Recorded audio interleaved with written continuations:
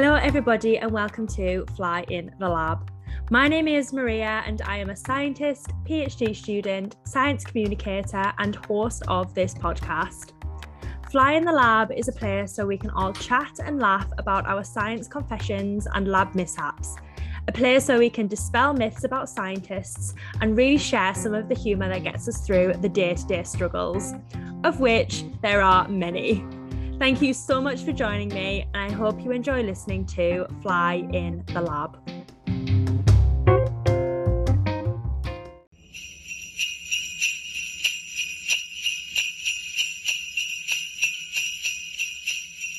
Yeah, there's no delicate way to kind of stop that. I really wanted it to fade, but I'm just not good enough at editing for that. So welcome back, guys. Fly in the Lab. This is the Christmas special. This week I have my boyfriend Connor with me. Let's do a cheers because there we go. We've got some wine because we feel a bit awkward, kind of sat opposite each other chatting about science kind of stuff. Yeah, So we've just finished up decorating the Christmas tree. Oh yeah, I should have said that. Yeah, we have now. So there you go. Here we are. Tell them what cute things you've been doing. We've just decorated the Christmas tree. Decorated a Christmas tree. We cannibalized a broken Christmas tree to get decorations for the current Christmas tree. I wouldn't have shared that information. It's my Christmas. It's embarrassing for me and me alone. No, it's fine. Yeah. We've hung up 2 penguins. Yeah, we've been out for a meal. Been out for a meal for your sister's birthday. Yep. Yeah. Happy birthday, Lexi and Maya. Cute. Innit? Bit of a shout out. Shout out, Lexi and Maya. Follow them on Instagram. they are 6 and 10, so maybe don't follow them on Instagram. Anyway, we thought for the Christmas special it would be nice to record something together because we both work in science. We just thought it would be nice to sit, chat, have a bit of a drink, get a bit merry because it's Christmas. Yeah. So we've decided that we've had a tough year, and then we've now got about 3.5-4 weeks off. Yeah, we have one that we can actually chill out, relax over the Christmas period. So yeah. So would you know it? We've cracked open a couple of bottles of wine. Couple of bottles of wine with the weird labels, because that's how we now decide what we're going to be drinking is by how weird the labels are. Yeah. We wanted to kind of get something a little bit different because I'm like a Pinot girl through and through. But we thought we'll get something a little bit different. So we were looking for wine that had unusual labels or unusual bottles. This particular wine, it's just described as a white wine. So I don't have much faith in it. So it's not a type of wine aside from being white. It's just white aromatic wine. Really. Aromatic, but the main takeaway, there's a cat on it that's playing the guitar. I mean, that's all you need really from a wine. Maybe a ukulele. It doesn't matter. He's got a hat on the floor. Just how you know. He obviously needs money. I haven't even introduced you. I'm so sorry. This is Connor. Connor is my boyfriend. I am Connor. I'm Maria's boyfriend. It's his only role. That's my only role. It's all good. It's all I'm good for. We work at the same place. We do. We work in the same building. We don't work together. And that's a very important thing to note. Is it? I feel like it is. Yeah, I mean, it's a distinction. Then safeguarding doesn't have to come into it. Well, that got very real very quickly. No, genuinely though, that was a worry for us when we started talking to each other. Yeah. We were like, is this okay? Because I'd never dated anybody at work before. No, same. I've not either. Shall we tell them? Oh, we haven't told them how we got chatting. I don't think it's important. No, but I think you need to tell them. I actually don't think it's necessary.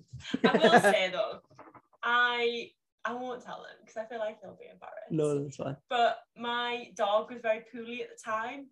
And every time I passed Connor in the corridor, he'd be like, "How are you, Maria?" And I'd be like, "Shit, my dog's so poorly." And that was for the first 4 weeks that we were I was just chatting about my dog. 4 to 23 weeks. No,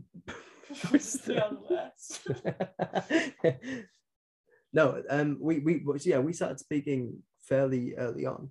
Are you going to tell them how we started speaking? Yeah, we started speaking in person. Did we? No, we did. We actually did. We did. Yeah, we did. Because I think we just chatted to each other in the corridors. We did. We did, to be fair. And then I found absolutely any excuse that I could to talk to her more. as is the primary dating platform in a workplace in 2021, Messenger on Teams. Microsoft Teams. Tell them what you asked me, Connor. I asked you where to put the lab coats. Maria, where do you put the dirty lab coats? Yeah, and the subtext in it. Oh, don't even start on the subtext. It was dripping with subtext. No, we were mates, weren't we? No, yeah, that was what it was. And then I think we started speaking a little bit afterwards. And I'd had like a really bad week at work 1 week, and you were like, shall we like FaceTime at the weekend and like have a bit of a drink and just like chat about the crappy week? And we did, and we were on FaceTime for 6 hours until like 3 a.m. We'd said like, oh yeah, I'll call you at like 8 o'clock, and then like it was daft o'clock in the morning. It was like 2:30, wasn't it? Yeah, and it was at that point where sort of like we'd both, I'd guess, been nervous a little bit, so gone and got a little bit of alcohol to kind of get us through it. I mean, I'll be honest, I was smashed. Yeah, because I was so drunk. Because 4 hours into it, we'd run out of the very little alcohol that we bought to get us through the first hour. So it was more of a just we each raided each other's respective houses for booze to keep the call going. Yeah, I broke into my mum's gin. Yeah. I was so hungover the next day. I know, I broke into your mum's gin. Still doesn't know. I'm sorry, Dawn. Drove all the way. It was good though. It was nice. And then genuinely, like went from there. Yeah, went from there. Blossomed. Blossomed. I'm a bit of a born poet, so yeah, blossomed. El Blossom. El Blossom. And Blossom. Spanish also. Oh God, here we go. But yeah, so we've been seeing each other for a while now, and I thought, you know what, it would be nice to kind of sit down and record a podcast together for the Christmas special. Little Crimbo special. Yeah. So we're a bit merry. We've just put up the tray. We've been listening to some of the Grinch. A bit of Feliz Navidad. Bit of Feliz Navidad. Yeah, Grinch, best Christmas film ever. Oh, that's an undeniable truth. I like the Muppets Christmas Carol. Get out of here. I agree that's a very common opinion, but the Grinch is brilliant. And Feliz Navidad is the best Christmas song ever, and I'll definitely take no concessions on that. I do like Feliz Navidad, but only because I like how much joy you get out of it. I like a bit of like Mariah Carey. A bit of George Michael. I mean, I'm not against it, like in any way whatsoever. Do you know my main thing with Christmas songs? So I used to work, my first ever job when I was like in college was part-time at Morrison's. Big up Morrison's. 10% off your Morrison's. Call Maria 10. It's gonna be a theme, isn't it? But whenever you go into a shop around Christmas time, you'll always hear Christmas music playing. Yeah, you're not wrong. Now you'd assume that would be a Christmas radio, and even if it was a Christmas radio, that would be annoying enough.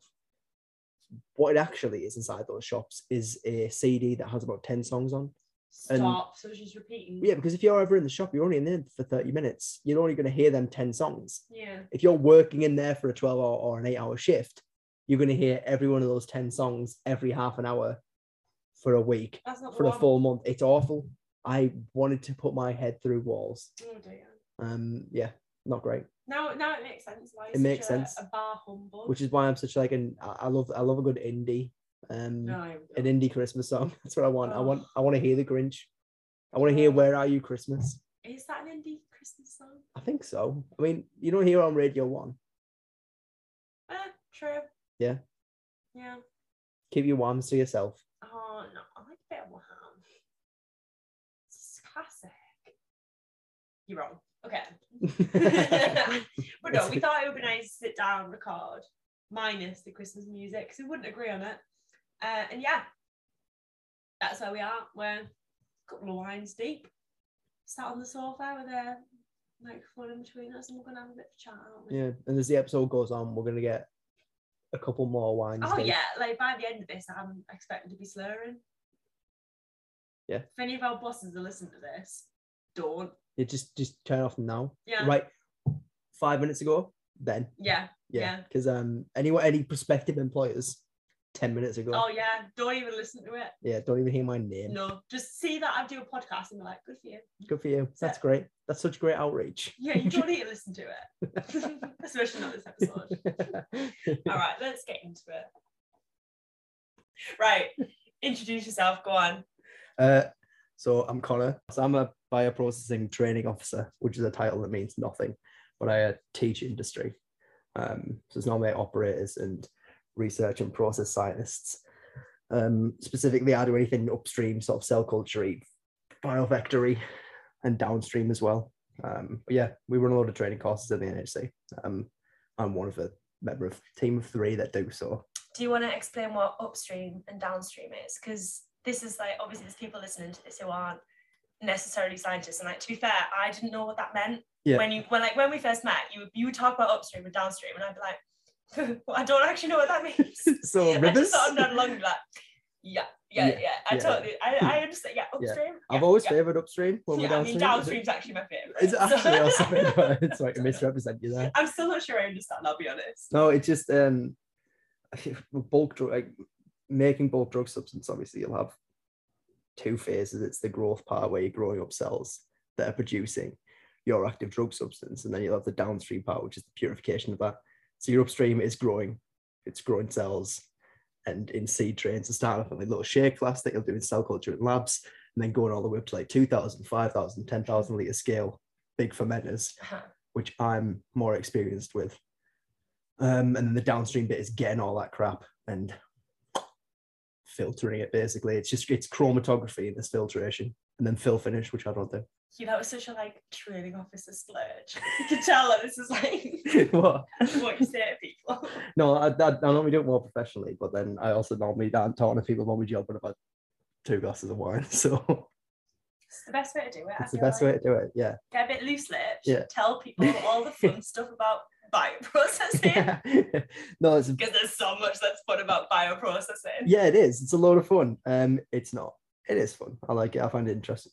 Well, you get very like enthusiastic about ridiculous things. You say like, oh, we've got this like hot lip tube sealer, and I'm just like, oh, congratulations! I'm so happy for you. Yeah. I like tea time talks. It's just great. Do you know what the worst part is? Like, genuinely, I haven't said this to you. I've been like probably looking forward, because before I left, my manager sort of said to me, "Don't do any work over the Christmas break. Just don't even look at the computer. Don't do anything until we're back." But I've been like really excited to do like a presentation on viral clearance strategies. Now you can integrate that in the downstream processes. What is wrong with you? Yeah, I know. But like genuinely. But at some point, probably Christmas Eve, that's what I'm going to spend my time doing. Well, because the family will be playing board games and that, and I'd rather play board games. I'd rather write a PowerPoint on viral clearance strategies. No. I know. But then I'd not. So I like weird stuff. Stuff I think's not usually interesting. That's my vibe. I was just about to say, why am I with you? But like, I'm exactly the same, so I can't really comment. Yeah. Flies are so mainstream. No, stop it. That's so rude. Take that back. It's out there. It's in the ether. That's not fair. So do you want to tell people kind of what your background is, to talk about like what you did? Yeah. How you kind of have got to where you are? Because I do think it is like fairly impressive that you're at the level that you are now, having done... That sounds really bad. No, having done what you've done, that's not what I mean. But like, it sounds a lot like. No, I'm not. God, so let me rephrase. So my undergraduate, you're doing really well. Tell people how you got to where you are. So my undergraduate degree is in marine biology, which is what Maria is inferring. That's not what I'm. It's not real. It's not a real degree. She tells me every night. Every night before I go to bed. No, so take it back, because people will listen to this and they'll think that I actually say that. It's not true. It's not true. She just laughs at me for being interested in tube worms. Tube worms and viral clearance. That's my vibe. You're not like putting across a good. God, right. The bad boy of the NHC. I did marine biology at Newcastle Uni. I really enjoyed it. Moved away for a year, so I went into a QC micro role. And it was like half veterinary studies, it was half quality control of microbiology. It was for a salmon farming company, so it was a way of me sort of like taking marine biology into biotech, which is how we'll make money out of marine biology, but then also still being kind of like lab and sciencey based and trying to get a taste for things as well. I did it up in Scotland, so I was in Fort William, I was in the Highlands. So you were quite far up, weren't you? Yeah, it was a good like 6 hour, if not more, drive from home. Did that, then moved on to, can I say company names? suppose so. Does it kind of like vindicate if I do a bad story about that place? I tend to stick away from kind of naming and shaming. Yeah. I've actually never said that I work at the NHC. And Have you not? You just said that, so. All right. People know now. It doesn't take a lot of searching though, does it? No, to be fair, like, yeah, it's on everything that I advertise on here, so people could put two and two together. I maybe wouldn't, but it's up to you. Okay. You could like. I work for this really big biotech firm in the northeast of England. Really narrows it down. Yeah. What I did is I worked for a really big contract manufacturing pharmaceutical company in the northeast of England, possibly the Billingham area. Can you guess what it is yet? Can you guess what it is yet? Yes, I did that. Which was a big change. It was moving into a manufacturing position, but it was also just a field that hadn't done anything in it. It was still biotech in a way, but I mean, biotech's a big field. So I was manufacturing, which was another big change as well. So I went on the sort of shift work, but I worked in mammalian cell culture for 3.25-ish years, and then was one of the team leads towards the last sort of year of that. And then got very sick of being tired all the time and stressed all the time. So looked for a change in jobs, thought, well, I quite like this bioprocessing thing, and I quite like the training part of being a team leader. So looked for a role that combined the two of them, and then found one in Teesside Uni. Yeah, that was kind of what I was going to ask. I mean, we have spoken about it, but I was going to ask kind of how you decided that you wanted to go into training, because I do feel like that is quite a big leap from being like very hands-on in what you were doing, although you were kind of like a team lead, going from that to then sort of teaching people how to do the job. That's like quite a switch. How did you like decide that was what you wanted to do? We had quite a high turnover on our team.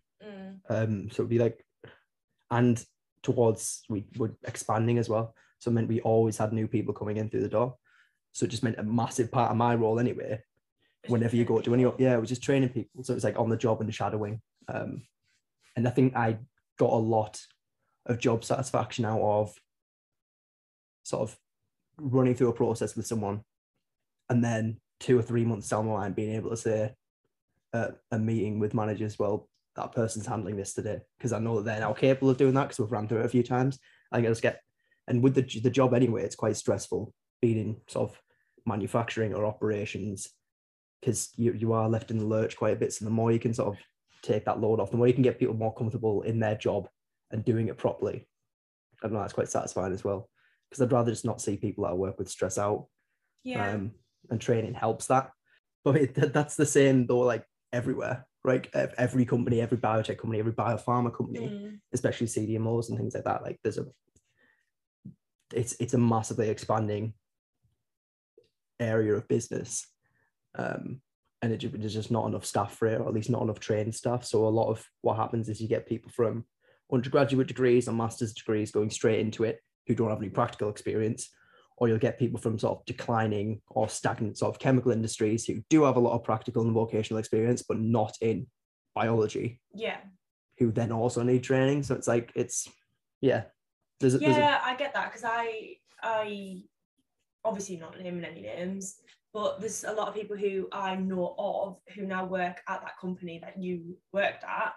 And I was like, oh, I didn't realise they even did kind of like a bio degree. And then when I've like had a bit of a mooch on Facebook, because I've got time on my hands sometimes, and that's what I do, I was like, oh, actually it's not terribly related. So yeah, I can understand like them going straight into that job from their degree or whatever would be a huge jump. And I think you take it for granted that a lot of the skills that you get taught with like a bio degree, you just instantly know, and you like intrinsically know how to do a lot of things. Whereas if you haven't had that background training, then you're kind of starting completely from scratch. Yeah. And I think I just completely took that for granted. Yeah, but then it's just, well, that's my gripe with universities anyway. Not that I work for one. We'll let you decide. No, but it's just any course anywhere. It's like none of them are quite vocational enough, really. Like you're never going to be able to do a 3-year undergraduate degree and then start a job and absolutely nail a job. Oh yeah, 100%. Well, I remember even doing like my placement year. And I was like, everything that I've learned thus far is not at all applicable. Yeah. Like the stuff that I was doing kind of in my final year, the theory was applicable, but the rest of it wasn't at all. So yeah, I totally get that. And I think even, I know I've gone more down kind of like the academia route, but going from kind of even like the 3-year undergrad degree to then doing a master's degree, I was like, I am wildly unprepared for going in and doing this like 6-month project where it's like predominantly lab work, and a lot of the lab work that I felt like I'd done was like fairly superficial. Like I had a lot of skills, but it was very like broad. It was across a lot of different disciplines, and I needed to like really hone in on like quite specific skills, which is I suppose what the master's is there for. But yeah, it's it like really brought it home for me. Yeah, a lot of it's sort of like guided practicals as well, where it's just that's the majority of the practical that you'll do in university. It's not as if you'd gain more from a week in an actual role in an actual place than you would doing practicals over 3 years. Yeah, and that's why I tend to encourage a lot of people to consider doing a placement. Yeah. And I like sing it from the rooftops, because I'm like, I think it's so important. Whatever you do it in, you know, I know people who did theirs with like AstraZeneca, who did them with like surgical equipment teams, and you know, it's the way like various different people like that, and like the skills that they gain from that. Even like I remember this was like the splurge that was kind of sold to us by our kind of like placement coordinator, and she was like, oh, you know, a lot of people who do a placement come back for their final year and they do better. And I think it's probably the reason why is because you're kind of in that work environment and you're much more disciplined, you're more organized, because you're working in a work like a proper workplace where like people have actual expectations on you. Do you know what I mean? Like, I understand what you mean, yeah, because work is completely different to like standalone study and self-driven study, I suppose. Yeah. But yeah, I'm completely in that camp as well. If you can do a degree, do a placement, yeah. If you can do a degree, really do a degree apprenticeship. Like golden handcuffs are worth it. Yeah, like, I was gonna like apprenticeship. Yeah. My brother did an apprenticeship, and like it's the way to go with it. Just you get a company to pay for your degree, you work for them for 5 years afterwards, and then if you want to stay there, you can. If you don't, then you don't have to. Yeah, you're kind of like cultured for the job. Aye. If I could restart, that's what I'd be doing. Yeah, but it's all hindsight, isn't it? Though, like, you probably wouldn't end up where you are if you had done that. Aye. Well, if that my last role, there was sort of there'd been people who would have been 2 or 3 years younger than me in the sort of like college, A-level college that I went to, who were in either a position above me or 2 positions above me because they'd done a degree apprenticeship with that company. Right. But I'll always advocate for it, because we do outreachy kind of things on our end, where we sort of do like colleges come in and we'll show them what is bioprocessing over 2 weeks with a few different companies. And everyone on the last one, that one that we had, was just sort of like, yeah, well, how do I go about it? Yeah, the feedback was like really good, wasn't it? It was good, and it's just like you talking to you about that. You get asked a lot, because it's a lot of like anyone who's like 15, 16, 17, 18, if you're a more mature student, and anything above like 25, it's sort of like, well, what direction should I take? But yeah, degree apprenticeships, and yeah, sandwich years. Yeah, definitely. I definitely agree. In terms of when you're talking about kind of like people who are above you and 2 people above you, then I'm curious, I guess, because it's very different from me and you, in that obviously in research, are you pouring another one? Do it in front of the microphone so we can hear you pouring. Like ASMR. So tonight we are drinking. What are we drinking? Yeah, so we went to Tesco and we picked out, we're going through a bit of a phase where we just want to drink like wacky things. I'll go on.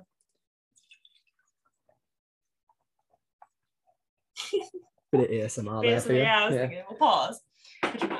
We're going through a phase where we want to kind of try like different types of drinks. So we wanted to pick the wines that were in like the wackiest bottles. Yeah, I was going to say, because you made it sound like we were like being sophisticated and being like, well, we picked a 1983 Merlot. Like it has, like, no, we just picked ones with wood. We just wanted pretty bottles. Funny labels is all I'm for. Out of, yeah. The description of this one was literally like a white wine. Like it's all it says. It wasn't specific about what type of white wine. White, aromatic, fresh, lively wine. What's the brand? Shout out the brand.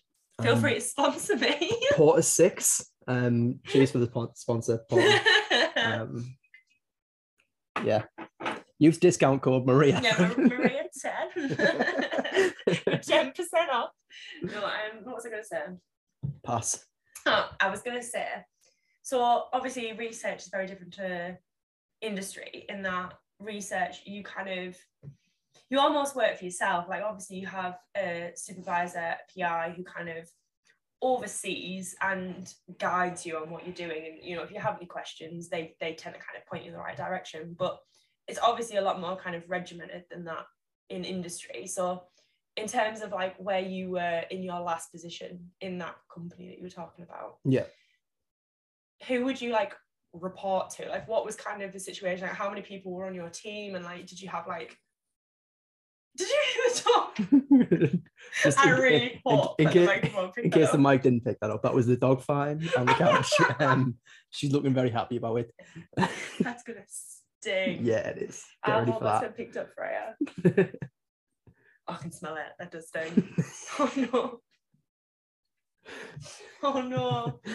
Oh god, right. What Maria hasn't realised yet is that I'm really quick at reacting to the dog's farts, and I squeeze out my own whenever Freya does it. Freya, that's awful. Now get on your bed.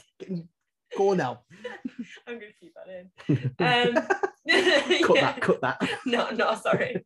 You signed a waiver at the start of this that I could keep it all. Yeah, like who do I report into? Is what you're saying. So who do you report into? So my team, I had at that time I had 12 people on it when I left.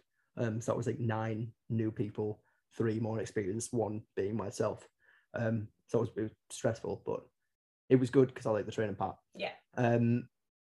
Because it's obviously pharmaceutical processes, a lot, especially ones that you are growing up cells, that run around the clock. So I used to work shifts. So we had 4 shift teams that would cover the entire process basically. So that'd have been 12 times 4, 48. Mate, I'm like 5 glasses of wine at this point. I don't know. 48. Maybe. We'll go with 48. Yeah. We'll call it a cool 50 to round it out. So what, 50 people on our whole shift team, and then above us there'd be people so we managed basically the process, what was going on that day in the room, making sure that all activities were done. Above that would be then people who manage us directly, who are line manager. So like so you it's same like a supervisor, where you'd have monthly sort of catch-ups with your supervisor, and have conversations with them. You'd have that as a line manager, someone who you can report into above you. They can check how you're performing, how you're doing in general. I always like my line managers. And then at that point it goes up to, well, you've got someone managing the building and managing certain teams, and higher than that you go into like middle to senior management, where it's like, well, you manage, so say I did mammalian cell culture, to be someone who's the head of mammalian cell culture, someone who's the head of fermentation. Guessing by that face, that dog's fine again. What have I been feeding you? Sorry, continue. Yeah, but just heads of departments, or like, then you could treat that. Actually, that'd be a good way. There's quite a lot of like levels then, isn't there? Like it's very different. Like obviously in academia, you've got like my supervisor, who's a senior lecturer, and then like only above that really is like an associate professor and then a professor, and then like you're done. You know? But then you can think of that as then like, so say your professor is going to be like near the top of the school. Well, if you think of it as like a site, or like let me think about an example. Like if it was a farm on the Allegan or something like that, that'd be the head of a site. That would be like a professor who's like nearly at the top of the school of health and life sciences kind of thing. Like there's those same levels. I think that those levels are the same. It's more regimented is probably a harsher word than I mean it to be. I think it is. But it has it is more regimented. Yeah, you're producing things that are going to be like used. That's the main and that's the main transition for me anyway, coming across to something that's more. Yeah, because you said before, was it like when we were talking about the clean areas or like the clean labs or something, and you were I was like super strict, and we just sort of like saunter in like licking the floor. Like obviously we don't, but I'm joking.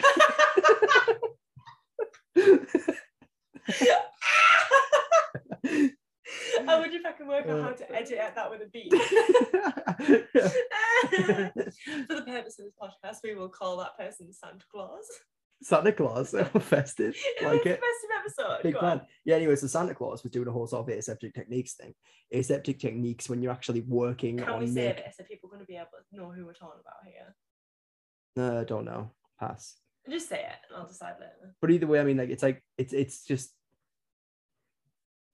I mean, on one of my first days, we sort of got like I got a run through of what Like the differences between industry and academia, because you can understand what it is, because research, if you're making something for research, you just at the end they're trying to get data. If you're making something that's going to get injected into patients, it's a lot more controlled. It's a lot more like strenuous. Yeah. Strenuent. Well, yeah, like one of the confessions, strenuous. No, that's not the right word. Stringent. Hey. There we go. One of the confessions like a couple of weeks ago, or maybe I haven't used this one yet. I'll say it anyway. Is that people were like, oh, I would like spill something on the floor and then like just mop it up and like use it. Wait, what? Because they're in I know who confessed it and they're in research. So like, it was to do with cell culture. Wait, they'd mop it up and like they'd wring out the mop. Like say for example, if it was the pod media on the floor. Yeah, and they would like mop they'd it get up a tissue paper, like, and then just squeeze out the tissue paper. Yeah. Oh. But like, if it's research, you think your cells would die? You need that data, don't you? Yeah, but you wouldn't get that. You wouldn't get that data put in a lot of like. I think it was to do with antibodies. Fair. I mean, if it's like, yeah, that's a no. It depends what point it is. Either way, like. But like that would never happen. No, I'd get sacked. I'd get sacked immediately. Yeah, definitely. Well, because in my old job, we used to wear like full on paper hazmat suits. Oh, did you? Yeah, like. I didn't realize that. Wash your hands with like ethanol and chlorine every 15 minutes. Like, yeah, full on aseptic techniques, which I did the training on. Sign up, it's in February now. So bad courses coming up. I'll link them in the description, guys. Discount code Maria 10. Yeah, course is like $5,000. I'll get you $5 off, guys. Well, the reason why I asked that is because I picked out a poll of the week. So I probably should have asked this before, but like, who would kind of give you your instructions on what to do day to day? This isn't in the job that you're currently in. This is more like industry based. At the level that I left at, not so much anyone. It was not directly anyway. You'd have a plan, and then it was my. Okay, but if you weren't a manager, it would be the manager then. Yeah, so it'd be like when I started, it would have been my shift lead, so it would be my lead team member. So the poll of the week that I picked for you is: have you ever not understood your boss but not asked what they meant and just carried on instead? So yes and no. Do you want to guess what way the poll went? I feel like you need to think about this based on who might follow me, and probably more people who work in research. No, I mean like, but I think you'd be surprised because I immediately think yes. Oh, like, okay. But yeah. Like, fake I thought you'd be the no brigade. No, fake it till you make it. Like, yeah, entirely. You're very mixed messages here, Connor. I'm a cowboy. No, yeah, absolutely. But you get that in every role. Like, it doesn't matter. And sometimes it's just the resource requires it. Like, you two just have to kind of. There's days in certain jobs where you're the closest person to having any kind of experience in an operation or a process that you need to run, and you just don't feel completely comfortable doing it. But at the end of the day, someone's got to do it, so it might as well be you. Okay, so what you think it's swung more towards yes, but do you want to guess the percentage? No, high. Like everyone's done it. It is high. Yeah. Like 92. 95. 2 is basically 5. Like if you swing it round, flip it upside down. Yeah. So yeah, 95%. Smash. What do I get? Your dying love and affection. You don't want that. A bit rude. I mean, if there's a second prize, that'd be great. Yeah. You can come and appear again on season 2 of Fly in the Lab. Available on all of your podcast streaming services. Yes, all you have to do is share every one of my Instagram posts and quote Maria 10. Yeah. That's the discount code. Obviously. Yeah, 95% yes, 5% no. That 5% no is lying. Have you though? I am very much like, if I don't understand something, I will normally be like, I really don't know what you mean. But even I get to a point where if I still don't understand, I'll just try and do it. Yeah, and there have been times where like I've just wildly misunderstood what is required of me. I've done something, and then my supervisor's been like, "Is that that what I told you to do? And I was like, well, I thought so. To be fair, there have been some times where I've sort of like gone completely hands off and gone, no, the world stops. I'm not doing this until. Yeah, but I do. Like I said, I think it's different for you. Like, I'm not making, pharmaceuticals. Yeah, but you think you'd think in that environment, and you absolutely should be in that environment where it's GMP and it's regulated, and everyone should be comfortable and trained in the activities that they're doing. Isn't the case at all. But it just wouldn't be, like, inherently no job is. Yeah. No matter how strictly controlled it is. That's worrying. As an example of it, for example, one of those times where I sort of went hands off and said, I'm not touching this. Oh, is this a confession? Go on then. I was going to ask you what your confession was. So there you go. There we are. It's not really a proper confession. It's like just a fun story. Little anecdote. Little break. Everyone get a hot cup of coke or gather around the fire. Get yourself some popcorn. Grandad Connor's going to tell you the story. Go on then. No, so I think I was on a night shift, and it was me and the other 5 people who were on my team that night started the week before. Oh, love that. So it was me and 5 people who you have to direct them to the building that we're working in, and we come to do column chromatography. So that thing that I know inside out. So chromatography, it's a purification step.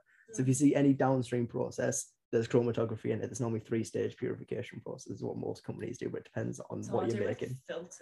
I'll do with the other one, chromatography. It was a 50-50 shot and you blew it, Maria.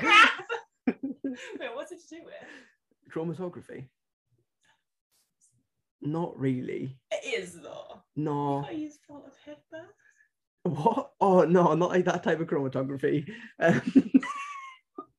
No, like, so imagine say like a cylinder about 1/2 meter wide and about 2 meters tall, at this scale anyway, and it's full of tiny little beads, and on those beads are ligands, and on that, and they're joined to your target molecule. Yeah, exactly.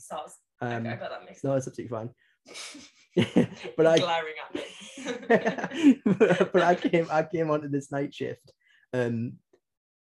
expecting to just run sort of like 2,000 liters or whatever of buffer and product through this column, capture what we want to, move on, take to the next step, and prep that for the day shift.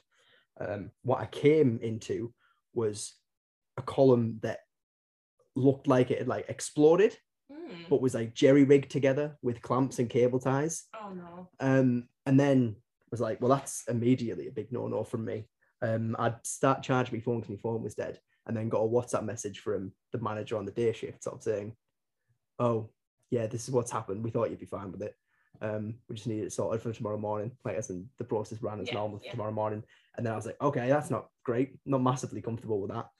And then checked my emails, and then was reading through them, and one of the team members who handed over to me sort of like an email from them saying, yeah, so the column did actually explode. It probably won't happen again, which isn't what I want to hear. I don't want to hear that something probably won't explode. Oh no. And then we'll see you in the morning, kind of. So I was just like, well, if I had anyone who'd been there for like 6 months with me that night, I'd have been like, yeah, fine, we'll just run it. Like in theory, like a column's a column. You got an inlet, an outlet. You can't really, it takes enough pressure, and the pumps don't even go at high enough pressure to blow anything anyway. But with just the fact that it was me there and like 6 people who hadn't even got their work uniforms yet, it was just like, yeah, I'm not going to completely stop production and do anything else. Awful. Yeah, it wasn't fun, but there's a lot of that, to be fair. But the majority of the time, I just used to wing it. I guess a lot of the job, though, is knowing when you can carry on and when you need to say, no, this isn't right. We need to stop. I mean, for my reputation as a trainer, I should say that if there's ever a point where you're not sure about a step or anything, then you should call out to your senior managers and either get technical advice or advice from asset management. But it's different. But it's in practice it is, because if a lot of pharmaceutical processes at different stages have like things that you call hold times. So to make sure that a product's stable, to make sure you can inject it to patients at the end of it, so no proteins have aggregated, it's not sat at a pH that it shouldn't have for too long, so anything's degraded. They all tend to have hold times, so it might just be like, well, this process has to be moved on to the next step in 24 hours. So if you come into a handover from a shift and you've only got 6 hours left in that time and something goes wrong, you can phone out and bureaucracy happens and you wait 5 hours for a response. Yeah. Or you can sort of logically think to yourself, well, I know this is what people are going to tell me to do anyway, as long as I can justify it, then I'll just do that. Because the amount of times where I sort of like hit a point where I was like, I know exactly what I need to do, but I need to make this phone call and wait 11 hours and then do exactly what I wanted to do 11 hours ago. But it's part of the job. You can't just walk around making decisions willy-nilly. I feel like I'm learning things tonight. It's 1:20 and I'm actually genuinely learning things here. Hey. I know. You're welcome. Yeah. Here we go. Font of knowledge. I'm gonna ask you, right, since that was a fun anecdote, do you have any lab or science or like degree related confessions that you'd like to share for the podcast? I don't know. Oh, this is awful. I don't know. I mean, that's not ideal. It's great, isn't it? I asked you before we started recording, did you have a confession? And I said no, didn't I? No, you said, how bad can it be? Yeah. By that, I thought you meant you had some. Oh, no. Is there not anything ridiculous that you did even when you were like a marine biology student? Not massively, to be honest. I mean, I did a few things where so my dissertation. You were definitely a stupid undergrad. Come on. Entirely. But you were definitely rocking up to lectures, like hungover and. Yeah, but that's just normal, isn't it? That's university, isn't it? I mean, there's a fair few times where I just didn't make it to lectures. The medical building in Newcastle has had a fair few pile of vomits from me. Stop. No, first year. You're disgusting.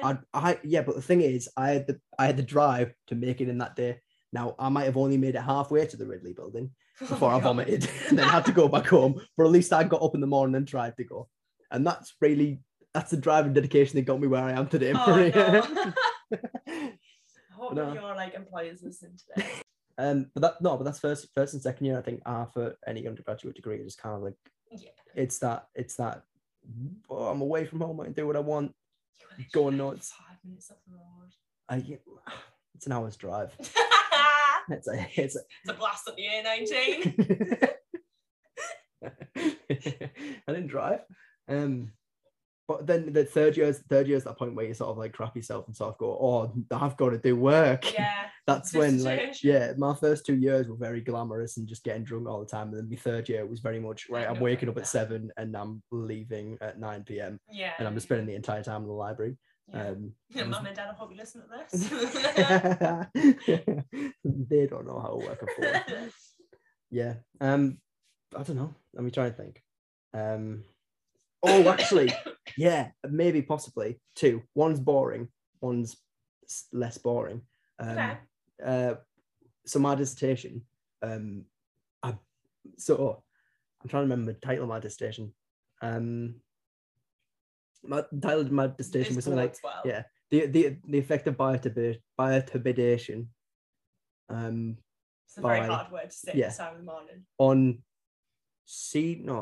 Oh God. DO and CDO. I don't know. Basically. Right. Just get to the point, Connor. Cut. What was the title of my dissertation? No, just move on. No, either way. Basically, so for my dissertation, I did it on a what do you call them? Like type of animal that you use for a study? Like a model organism. So I did it on a model organism, and that was Nereus diversicolor. So it's a type of ragworm. The whole point of my dissertation was sort of saying, well, there's loads of these ragworms that live in like estuaries. Whenever you do sort of studies of like carbon sequestration, you don't take into account the burrows that they make, and it could actually add another like 20% of surface area. So maybe we should be protecting these areas more, was the whole point of it. But so I went out, collected a bunch of worms, and then they all died like immediately.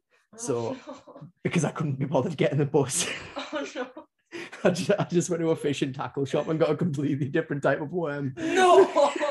And my dissertation date was exactly the same. It was just sort of like with Nereus diversicolor, but it was just a completely different worm that I found at a tackle shop in Newcastle. Stop it. Yeah. That's so bad. Awful, isn't it? Did your supervisor know? Oh, they don't have a clue. I mean, worm's a worm, innit? What's her name? I'll send her this podcast. It's not a her. What's his name? That's an awful comment. Was that your boring one or your glamorous one? That was me boring That's one. your boring one. Yeah, so we Oh, one of the other fun Christ. things that we did, I might be actually putting other people in crap here. That'd be fine.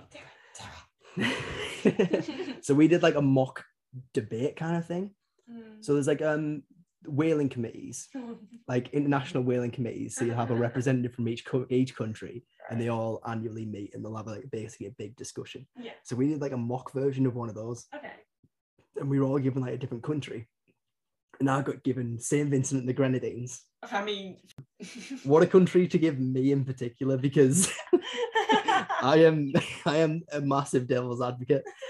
But as a really quick background to like whaling, for example, there's people who can whale, and there's like Aboriginal whaling where like they rely on that as a food source. There's another step in between that where they can whale at certain times because it's part of their culture. And then there's the majority of people who just straight up can't whale. So it's like cultural whaling, Aboriginal whaling, right, and then no whaling, please. When you say no whaling, do you mean you're not allowed to whale? Yeah, like you just stop whaling. Right, okay. Stop it. No. Stop all that whaling, you. Sick of it. Rock up me to whales every day. Like a cat on my doorstep with a bird. Put the harpoon down. But either way, so I got St. Vincent and the Grenadines. Now, St. Vincent and the Grenadines is something in between that sort of Aboriginal cultural whaling. Right. Background is that St. Vincent and the Grenadines have absolutely no cultural background of whaling. What St. Vincent and the Grenadines do have, however, is a very easy way of trading two countries that want whale meat. And so have sort of like almost been bought a license to whale. Go on. What that translates to is like once a year, just before anyone fact checks me, this was like years ago. So it might be different now. Hopefully it is, because it's awful. This will be like prior to 2017. Yeah. But there was basically a bay in St. Vincent and the Grenadines, and then once a year, porpoises and dolphins would come in and shoal, and people would just go out on boats with sawn-off shotguns and railway spikes and just shoot dolphins and porpoises. No. And then not the dolphins and the porpoises. Porpoise. The porpoise. And then sell that meat on to other markets. That's actually awful. Yeah, it is. Yeah. It is really bad. And I got to represent. So it was just great. It was quite honestly, it was an hour and a half of me being the most facetious. See, I know what you're like. Yeah. And I know that you will not back down from even when you know that you're I'll be completely difficult, and I'll do it smiling and laughing the entire time. What added to it more was that we had a professor, and everyone has a lecturer or professor who does a similar thing where everyone's got kind of like voice tics, like voice things that you notice. So this guy was like offensively Swedish. He just kept mentioning IKEA every 2 seconds. he was my supervisor in my undergrad as well. Oh, but yeah, God. so it was sort of like, we're done talking about the project. How about the new Svjog table that IKEA was selling? Let's go catch some meatballs in the Metro Centre after this, Connor. I'm all right, mate. But either way, he had a few of those things where he'd sort of like 5 or 6 things that he'd say over and over again. And when you listen to lectures from people, you always have those tics that you pick up from people, and it always gets in your nerves, or like you're all like giggling around the room when you hear it. Yeah. So we made a drinking game around it. Oh no, this is horrible. I don't advocate for this at all. Of the like 40 countries that were involved in it, like 10 of them, because we were all spread out like between our friend group, all had. And it was the most suspicious thing in the world, because we all had, because we went to the shop at the same time together beforehand, the same Lucozade ball with a clear liquid in. And any time that he said like a word, like he'd sort of go hang, as like instead of he'd go and then like 10 people around the room would drink. So obviously, me being facetious enough as it is, representing a country that's in the wrong, got worse and worse and worse as I consume more and more vodka through this hour and a half discussion. It was straight vodka from a Lucozade bottle. You're really not putting across a good like perception of you right now. No, but I'm completely different now. It's a good thing. Yeah. Sorry. How old were you to be? Like 19? I'd been 19. 26 now. I'm 7 years wiser. Anyway, continue. Yeah, it's a point of contention. But 45 minutes in, he's never admitted it to me. But I did have a meeting with him a week later where he was sort of like, oh, did you enjoy the mock talks then? And sort of smiled at me, and I was like, 45 minutes in, he started making those tics a lot more. Really? Yeah. Do you think he too. Oh, definitely. So he was doing them like in a row and over and over and over again. And like making eye contact with the 10 people around the room as we were all sat there still drinking because we couldn't. It was the game. But yeah, just our lecturer got us drunk, and then we had a really half drunk, pretty drunk, very angry discussion about whaling. I mean, if you're going to talk about whaling, do it drunk. Exactly. It's the same rule for podcasting with your boyfriend. St. Vincent and the Grenadines. Oh god, that's a good story. Thanks for sharing. No worries. No offense to anyone from St. Vincent and the Grenadines. I mean, no. Big up St. Vincent and the Grenadines. You know what? Cheers to you. Cheers to you. You kill them dolphins. Stop it. Right, confessions. Okay. So I've got 2 confessions for you. Okay. First one. Wine break. Wine break. Okay. How much is actually, I need a refill. Just give me a little bit. Tell me when. Okay. I mean, a bit more than that. How much is there left? Oh no! Stop! We have another bottle in the fridge. We do have another bottle in the fridge. You're gonna have some. Should I go get it now? We're not drunk. We're just we needed to take the edge off because we're sat like facing each other having an actual conversation. I was about to mix it with my wine. Oh. I'm not what if it's not the right type of white wine? We don't have enough details about the wine. It is zesty and aromatic, so I think we're good. But just don't I'm not going to make a wine cocktail. The reason why I wanted to do a podcast with Connor is because like you're the person that I laugh with the most, so I knew that this would be like funny. Right. But also, I'm now feeling like I'm starting to slur. We're just not ideal. No, to be fair, and in our defence, like we are now coming up with got a week's holiday, and so me and Maria are going away next week. Yeah. And then our Christmas break at the university starts. So we're looking ahead at this is a Saturday from the Friday that we just worked yesterday to about 3.5, 4 weeks off. Yeah, 3 weeks off. So I mean, if right. No, but I mean, yeah, it's been a tough year. Like we've both worked a lot, and we've got 3.5 weeks off, and it's just how you start it. It's tough year. You met me this year. Yeah, it's been a brilliant year. It's been really tough. You're the worst. Okay, confession. I was a master's student working with liquid nitrogen to quickly freeze my samples. I was walking with it to put it away when it became a bit too heavy, and I knew I had to put it down or I'd drop it on my feet.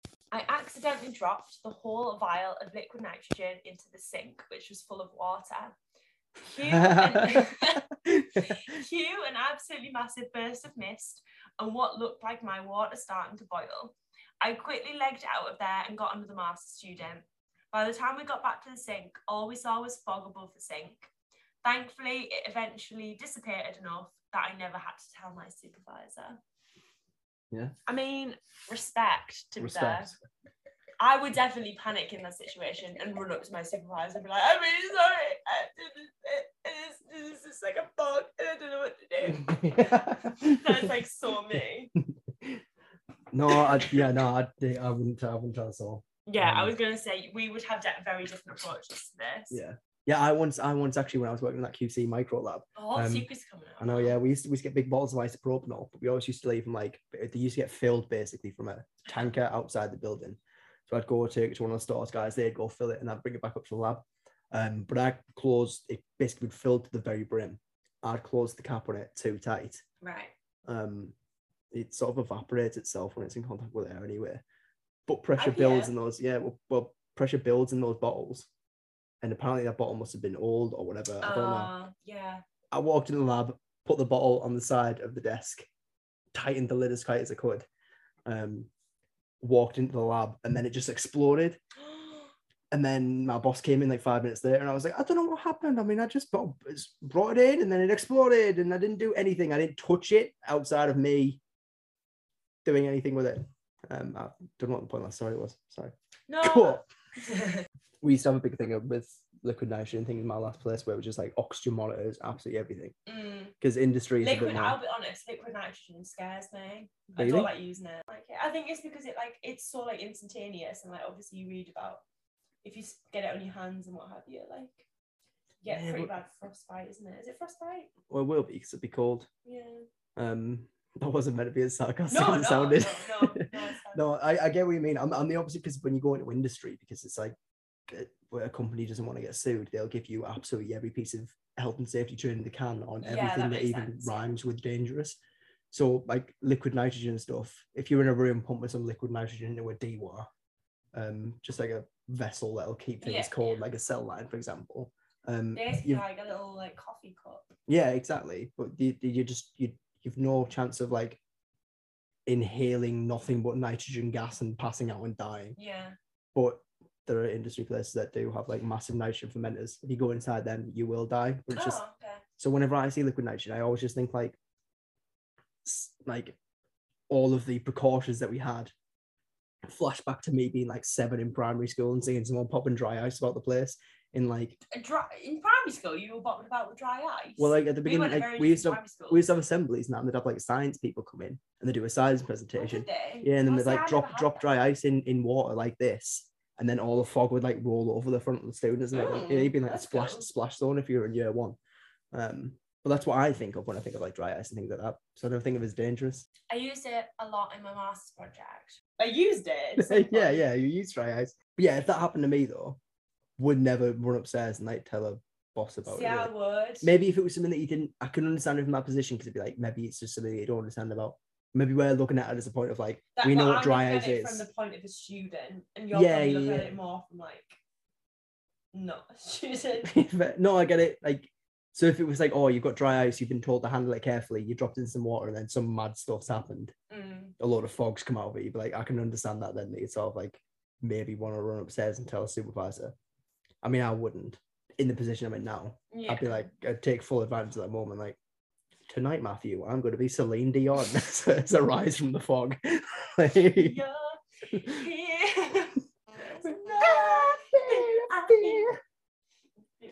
yeah, we do have a karaoke podcast. Yeah, subscribe to that. Yeah, it's mostly, this is like 90% of what we do when we're together. We just burst the song. Yeah, 90% Hercules songs. It's all it is. Yeah, bit of Lion King. Bit of Lion King. Get a bit of Lion King in there. Hawaiian roller coaster ride, that comes on. Hawaiian roller coaster ride. That's sick. We're revealing too much about ourselves here. Yeah, no, but no, yeah, that's fair. I kind of guessed that would be how you would respond to that, to be honest. Yeah, but I knew we'd have different stances. And I'm okay with that. It's the differences that make us stronger. Opposites attract. God's sake, what is this podcast? Oh, right. It's just me ruining any chance I have a job No, because the other day people, can I say this? People were saying, like, professors and lecturers were like, oh, like, Maria's podcast is great. It's not anymore. We've lowered the tone. Oh god, right. Confession numero deux. Numero deux? You French? Wait, is numero French? Have you been French this whole time? You haven't told me. I used to do French. Yeah. Numero is French, isn't it? So it's numero deux. I think numero is Spanish. Oh shit, is it? Numero uno, yeah. No, numero is French. French and Spanish?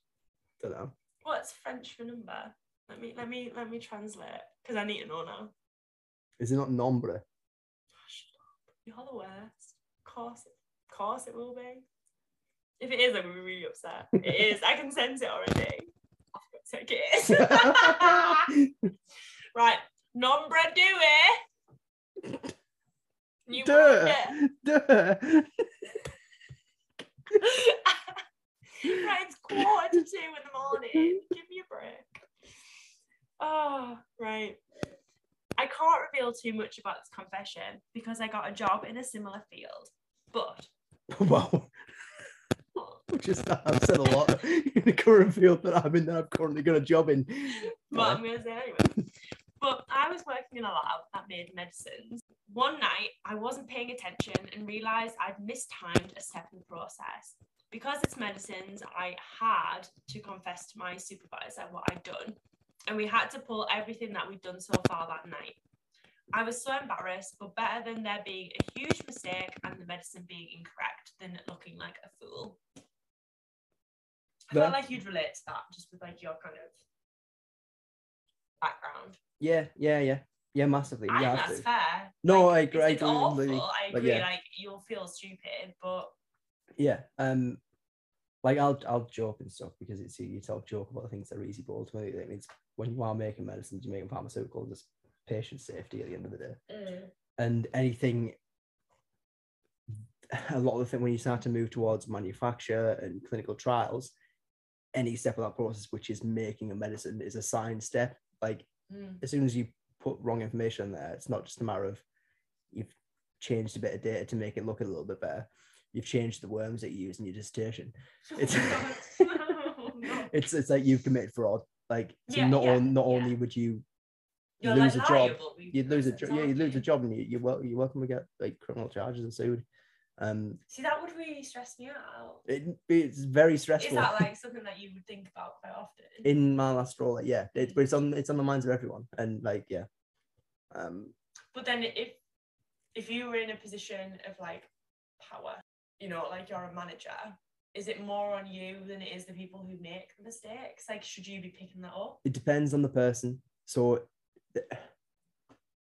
if a member of my team did something wrong, I'd immediately be like, no, it was my fault, regardless of whether or not I was even on. If I was ill that day, I'd be like, no, it's my fault, because that's like because realistically, I've got enough experience that they're not going to kick me out immediately. Whereas they might do that to a newer person. I don't want someone to lose a job. But B, because I am responsible for that person as soon as I took that leadership role. Other people are different, and that's something as with anywhere that you get that, whether it be industry or academia, sort of like a thing of like whether or not people have that mindset of like hands off. No, that person did something wrong. Blame them. God, you're so nice. It's not nice. It's not really annoying. It's not like, no, but it's not even nice. It's just like that should be what people do anyway. As soon as you take a leadership position, you're responsible for people, what they do below you, and especially in a position where like. But then would that come on you then? So if they missed a step in the process, say they hadn't confessed to it, would you then be liable? Can you not flick the switch? That's going to be picked. Sorry, I fidget. I'm really bad. Sorry. No, then no. Like in I don't know. I mean, no, because that's a different thing. Right. Okay. Me as their manager should know those things, but if they've lied about it, then they've lied to me as well. So I'm no more knowledgeable than that the person who's higher up making that decision. But even from like a moral standpoint, like I mean, if you've lied to me about it, I'm not going to stand up for you for it. Yeah, that's fine. But if you've not, if I've had positions where like people have done something really wrong. And by really wrong, I mean like people have lost like £500,000 worth of drug substance. And it's sort of been like well, yeah, I'll take responsibility there, or it's a horrible situation. There was a few times that I was in that position, and it's horrible. But at the same time, like you are just human, and these things do happen. Yeah. Because like it's happened like recently, like this last week, I realised that I've been making a massive mistake with my RNA extractions, which obviously we've spoken about. You've been there and I've cried about this. And like, you know, no matter how far into the process you are, you do make mistakes. These things happen. And it's part of life almost. Yeah. And it's more like what you do with that information when you realise that you've made a mistake. And like, I instantly messaged my supervisor and was like, I've massively screwed up here. Yeah. I realise what I've done.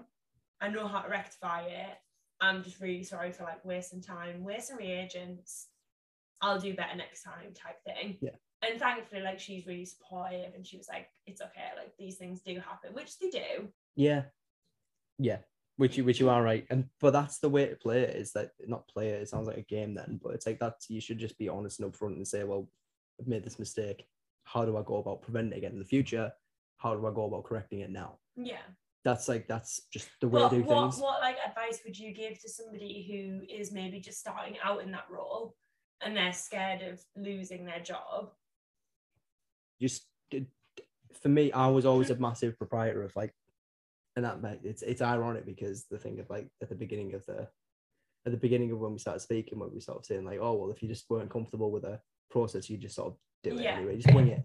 Like I used to do that, but I'd never advise anyone else to do it. And anyone on my team, I'd like hate myself if they ever felt like they had to do it. Yeah. So just if you're ever uncomfortable doing anything, stop, raise it. And that, because that's the advice that I would give as well. Yeah. 90% of mistakes are just because people don't know what they're doing or have not done something before. Yeah, and there's no shame in that. Not at all. No, that's the main thing, because everyone needs to learn everything. Like, we're never going to stop learning. I respect someone a hell of a lot more for putting the hand up and saying, wait, run me through that again, or I need help here, I need support here, than someone who'll just sort of... It's not nice for the person, and I fully respect that. Having very recently been in this position, you do feel like an idiot, but it's far better to own up. And you're right, people, like, they might not respect you more for it, but they'll at least know that you're honest. Aye. And if it's going to hurt other people, like with pharmaceuticals, then... That's a big thing with that job, yeah. So, like, I feel like with that confession, like, you did the right thing. I understand that you probably felt awkward and probably inadequate, but I think that's just, like, you know, you definitely... I think you definitely did the right thing. Yeah, for sure. Like, own up to your mistakes. Like, it's the right thing. Do we all do it? No. Like, do we? No. But we should. Yeah, we should. But like. But you know, there's a time and a place. Like, we make mistakes sometimes, and we know that it's fine. We can get away with it. Yeah. But there's a time and a place to make the morally right decision. That's the no message that Maria's given here. Oh God. Am I going to put this out? This is a card. I don't know. There might be aspects of it that are salvageable. If we keep talking for long enough, at least 50% of it will be okay. I think the bits where we sing. The bits where we sing, yeah, they were good. I mean, I could have done better, but No, I thought you were pretty good. Yeah, thank you. I know you're a bit pitchy, but wow, rude. Okay, so those are my 2 confessions. That kind of rounds up everything that I had to give you in this podcast episode. So to kind of round up, do you want to give the listeners an insight into what it's like working alongside Moa? So we don't really work alongside each other. No, we work in the same building. We work in the same building. In which case, what is it like to work in the same building as you? Yeah, I mean, what's it like to work in the same building? Yeah, I mean, it's good. Profound. It's a great experience. No, I mean, it's easy. Like, I mean, we save a lot of money on fuel. This isn't the insight that I was looking for. I don't know. I mean, she sometimes pays for lunch. She sometimes pays for lunch. She cries a lot. Not wrong. No, I enjoy it. I think it's I'm really trying not to get into a relationshipy kind of advicey thing, but yeah, no, it's nice. I think I always have that issue. My parents are really good for each other because my mum will come home. So my mum works in a hospital. My dad previously worked in a hospital. Now he works at sales for hospitals. But my mum can come home and complain about the stuff about her work to my dad, and my dad will be interested and be invested in it because he understands what it is. So it's a similar kind of thing here, where if any of us are, either of us are really annoyed about anything, we get it. So it's not just sort of like me coming home and saying, "Oh, so I was working on the building site today." And But yeah, no, I think that's a great thing. It's nice kind of working in the same building because you're right, we don't work together, so like our job roles never really cross. We have the odd meeting when we're in it together, but yeah, it's never really, our roles don't cross even in those meetings. Yeah. So, but it's good in that sense because there's no sort of like there's no, like, I'm never gonna have a go at you in a meeting and then go home and like ask you to cook dinner, like or like vice versa, or like you're never gonna be like have a gripe with me and then be like, "Oh no, can you drop me off at so and so?" Like anything like that. Like we don't get that. Our roles don't overlap. Yeah, which is good. But it's nice to be in the same building, you know. Yeah, and it is nice. Just fuel prices got really high lately, and I think that's a main takeaway from this point. I'm not even gonna look. I drive a diesel. It's very expensive. Oh, it's a £1.50 a litre. Get a new car then. Get a new car. Yeah, left on the contract. Okay, no. In all seriousness, is there anything that you'd like to, like, departing words? Have some departing words. What advice would you give to people who are interested in going into like either bioprocessing or like training roles? Yep. So it changes whichever age you're at. If you're young, if you're sort of at that point where you've done your A levels, or if you've done your A levels, you've worked in a career and you want to change it to something else, degree apprenticeships are the way to go with it. It's the best. They're brilliant. Degree apprenticeships, if not degree apprenticeships, go for a degree with industry sort of like Yeah. experience a year, whether that be like a 6 month to a year placement, then just do that. And I suppose just try and be malleable, flexible. Mm-hmm. Not so much as in a lot of what happens in pharmaceutical companies is that people almost get like siloed into different areas, and that you see that as like anyone who's like with any experience, or if you're working one now, where it'd be like you'll have departments that are split into upstream, downstream, quality control, quality assurance, analytical development, manufacturing, operations, engineering, maintenance, anything like that. But just try and have as wide a breadth of knowledge as you can, and a wider breadth of experience as you can as well, because at the end of the day, it'll get you a lot further, and it'll make you a lot more valuable. Yeah, I would agree with that actually. I would say like try and get as much experience in as many different things as you can. Absolutely. Because I think that the next generation, especially people who will be working in biopharmaceuticals, you are going to need to be multidisciplinary. Yeah, it's the same. It's the same for research. Yeah, it's anything. Gone are the days where you're like just say a microbiologist or just a geneticist. Now, like you've got to be able to do bioinformatics. Yeah, you've got to be able to do like proteomics and genomics. Like it's so broad now. It's really hard. Yeah. So yeah, I would agree. Try and do like as much as you can. Yeah, that's my advice. Just so wise. Thank you. You're welcome. Can you tell he's a training officer, guys? And this is what he's like paid to do. I haven't done any. I've by no way sold myself as a training officer anywhere. I think so. Like you are good at giving advice. You are good at your job. Much as I like mock, you are good at what you do. Flick that switch one more time. I dare you. A lot of equipment like switches. Yeah, and I've got enough of a breadth of understanding from the work that I have done to put together areas and recognize where I can't fill those gaps. Yeah. Yeah. No, I think that's good advice. Probably gonna re-record this. No, I think that's good advice. Thank you for sharing that. So is there anywhere that you'd like to share that people can, because normally this is a portion of the podcast where I'm like, share your Instagram, share where people can find you. I think I've had. You've got like 3 photos from 2016. Yeah. I'm not a big Instagram or Facebook or I don't think I have a Twitter. No, you don't. Oh, no, you do. Do I? Yeah. Have I ever posted anything on it? You've liked some of my stuff before. That might be the only reason I've got a Twitter. Yeah.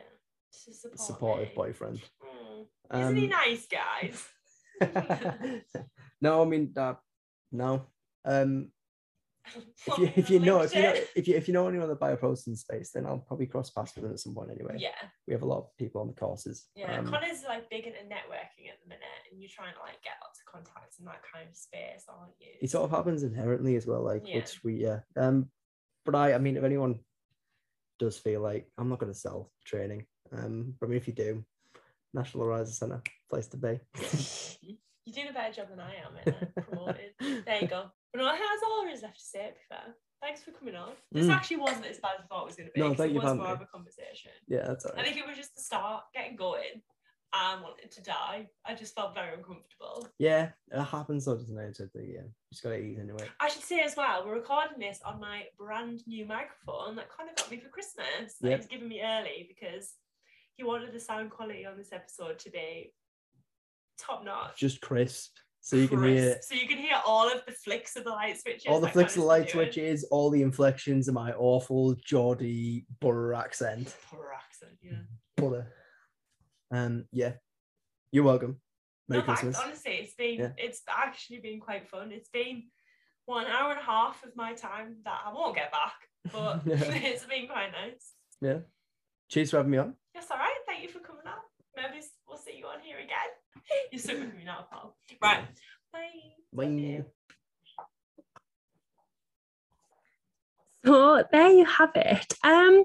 Listening back to that audio, I'm not sure it's actually the wisest thing to upload this, but honestly, I've been sat kind of listening to it in hysterics. So I feel like the world just needs to hear it. And to be honest, I do think it's funny. You know, some of the things that we talked about are important, and it was nice to just relax a little bit and chat about a little bit of life stuff alongside some science for once. And hopefully, you know, you'll get to know me a little bit more through this episode. Whether that's for the better or not, I'm not 100% sure. But as always, the links to everything will be in the description. If you would like to come on the show, the links will also be in the description. Please do not hesitate to contact me. And yeah, I think all there is left to say is I hope you all had a very Merry Christmas, and I wish you all a very happy New Year, and I'll see you all in 2022. See you later. Bye.